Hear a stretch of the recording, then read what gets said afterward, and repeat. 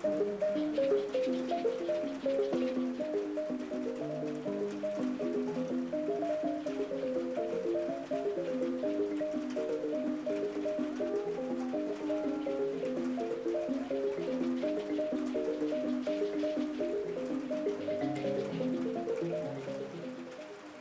back, listeners, to Sandman Stories Presents, a folklore podcast where I read you to sleep or until the next story.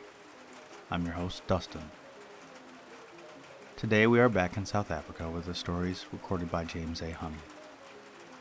In the first, Rabbit plays the role of Jackal and messes with the water hole. In the second story, Jackal gets caught in a trap called a whip. It's on the Boer's Kraal, or the farmer's corral. Jackal tricks Monkey, and Monkey pays the price. The third story is a retelling of a previous story, where Jackal and Lion get into it again. Okay, let's begin. The Dance for Water, or Rabbit's Triumph. There was a frightful drought. The rivers dried up after a while, and even the springs gave no water. The animals wandered around seeking drink, but to no avail. Nowhere was water to be found. A great gathering of animals was held. Lion, tiger, wolf, jackal, elephant, all of them came together. What was to be done? That was the question. One had this plan, and another had that, but no plan seemed of value. Finally, one of them suggested, "Come, let all of us go to the dry riverbed and dance. In that way, we can tread out the water." Good. Everyone was satisfied and ready to begin instantly, except Rabbit, who said, "I will not go and dance. All of you are mad to attempt to get water from the ground by dancing." The other animals danced, and ultimately danced the water to the surface. How glad they were. Everyone drank as much as he could, but Rabbit did not dance with them. So it was decided that Rabbit should have no water. He laughed at them. "I will nevertheless drink some of your water." That evening he proceeded leisurely to the riverbed where the dance had been, and drank as much as he wanted. The following morning the animals saw the footprints of Rabbit in the ground, and Rabbit shouted to them, "Aha! I did have some of the water, and it was the most refreshing, and it tasted fine." Quickly all the animals were called together. What were they to do? How were they to get Rabbit in their hands? All had some means to propose. The first one suggested this, and the other that. Finally, Old Tortoise moved slowly forward, foot by foot. "I will catch Rabbit." "You? How? What do you think of yourself?" shouted the others in unison. "Rub my shell with pitch, and I will go to the edge of the water and lie down. I will then resemble a stone, so that when Rabbit steps on me, his feet will stick fast." Yes, that's good." And in a 1, 2, 3, Tortoise's shell was covered with pitch. And foot by foot he moved away to the river. At the edge, close to the water, he lay down and drew his head into his shell. Rabbit during the evening came by to get a drink. "Ha!" he chuckled sarcastically. "They are, after all, quite decent. Here they have placed a stone, so I need not unnecessarily wet my feet." Rabbit trod with his left foot on the stone, and there it stuck. Tortoise then put out his head. "Ha, Old Tortoise, and it's you that's holding me. But here I still have another foot. I will give you a good clout." Rabbit gave Tortoise what he said he would, with his right forefoot, hard and straight, and there his foot remained. "I still have a hind foot, and I'll kick you." Rabbit drove his hind foot down. This also rested on Tortoise where it struck. "But still another foot remains, and now I'll tread on you." He stamped his foot down, but it stuck like the others. He used his head to hammer Tortoise, and his tail as a whip, but both met the same fate as his feet. So there he was, stuck tight and fast down to the pitch. Tortoise now slowly turned himself round, and foot by foot started for the other animals with Rabbit on his back. "Ha ha ha, Rabbit! How does it look now? Insolence does not pay after all, shouted the animals. Now advice was sought. What should they do with Rabbit? He must certainly die, but how? One said, behead him. Another, some severe penalty. Rabbit, how are we to kill you? It does not affect me, Rabbit said. But please don't give me a shameful death. And what is that? They all shouted. Oh, to take me by the tail and dash my head against a stone. I pray and beseech you that you don't. No, but just so you'll die. That is decided. It was decided that Rabbit should die by taking him by the tail and dashing his head to pieces against some stone. But who would do it? Lion, because he is the most powerful one. Good, Lion should do it. He stood up and walked to the front, and poor Rabbit was brought to him. Rabbit pleaded and beseeched that he couldn't die in such a miserable death. Lion took Rabbit firmly by the tail and swung him around. The white skin slipped off from Rabbit, and there Lion stood with the white bit of skin and hair in his paw. Rabbit was free. The end.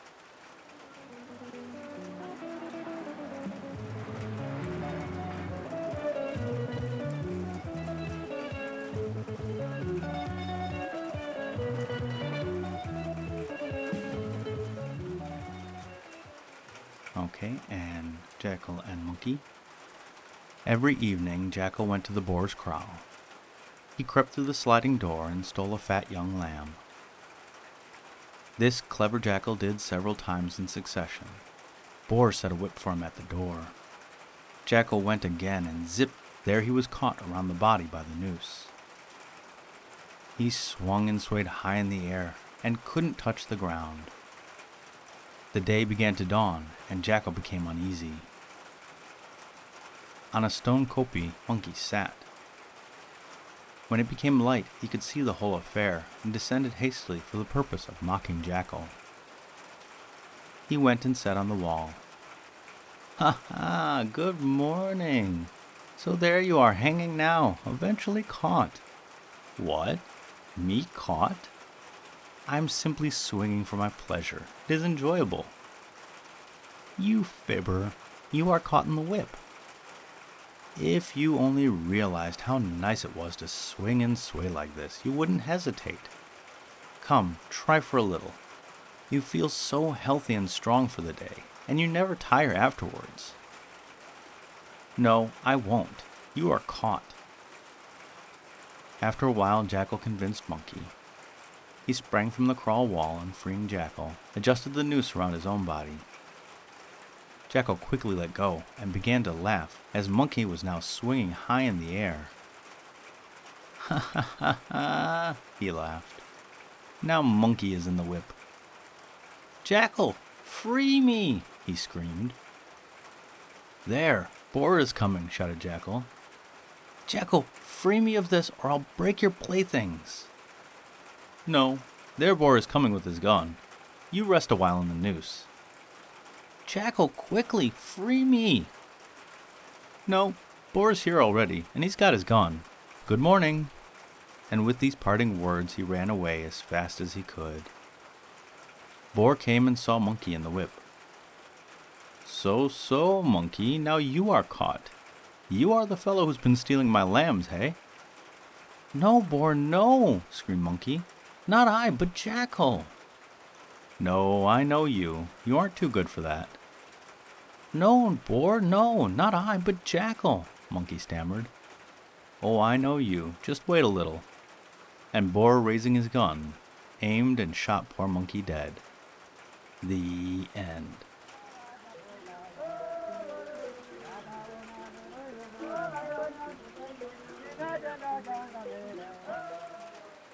And the third story, The Lion's Share. Lion and Jackal went together a-hunting. They shot with arrows.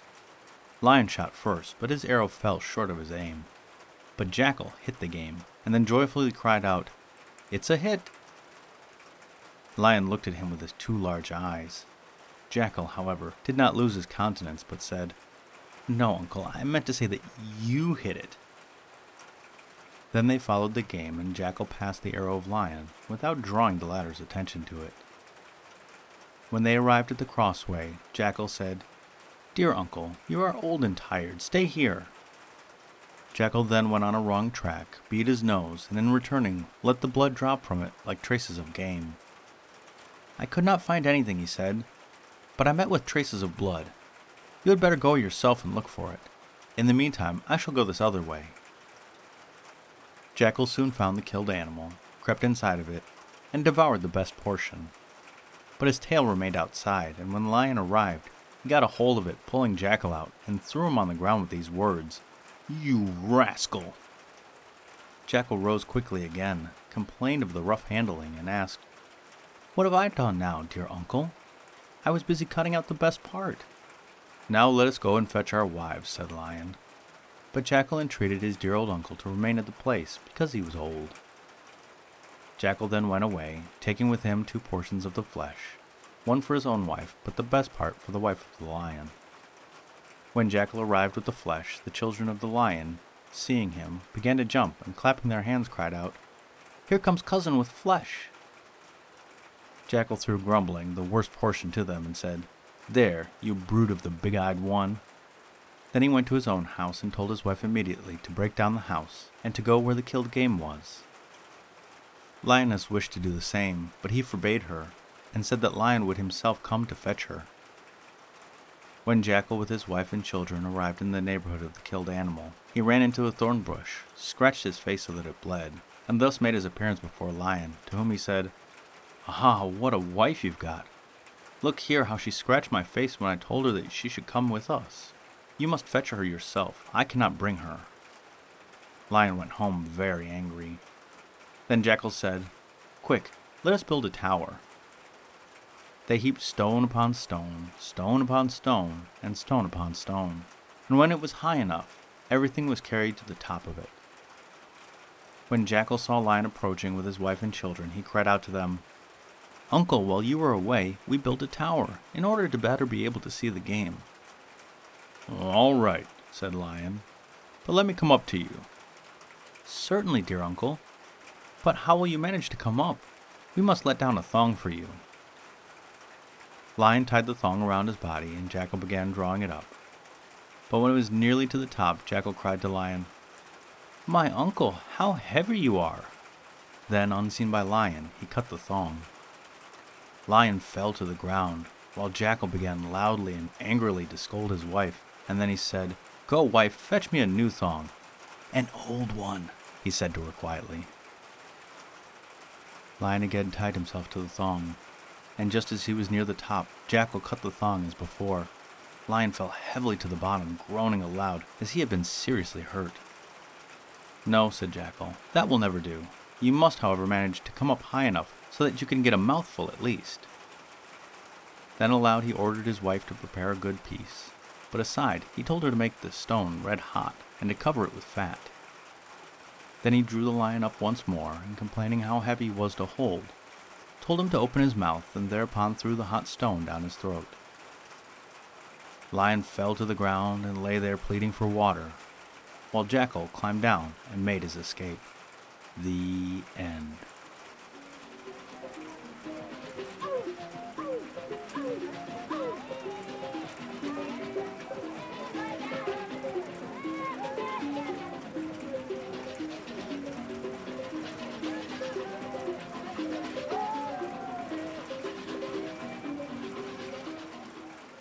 Well, I like hearing how Rabbit was the trickster in the first story. Usually it's Jackal, but this time the Continental Rabbit takes his place. In the second, I felt bad for Monkey, but you can tell when Jackal is using honeyed words that you can't trust a thing he is saying. And in the third story, it was nice to hear how Lion and Jackal were feuding again, and again, brains beats brawn. And the podcast shout-out goes to Weird Rap. Now, folks who only know me through Sandman might not know that I love hip-hop, and especially outsider hip-hop. One of my entries into hip-hop was a track by Kool Keith under the persona of Dr. Octagon, Blue Flowers. Weird Rap is hosted by The Mole, an aficionado of underground hip-hop and outsider music. He talks with rappers that don't make the mainstream channels, but make interesting music that is a bit of an acquired taste. Lots of new music and cool tracks to listen to as well. And if you like weird rap as much as I do, go and give them a listen and a review wherever you get your podcasts. And the listener shout out is to the Oblast Stara Zagora. Oblast means state or province. One cool thing about Stara Zagora is that it was a major city in Byzantine, Thracian, Greek, and Roman empires, and it currently sits in the south area of Bulgaria. So to my many listeners in Stara Zagora, I say, Благодаря ti i leka noști. Thank you, and good night.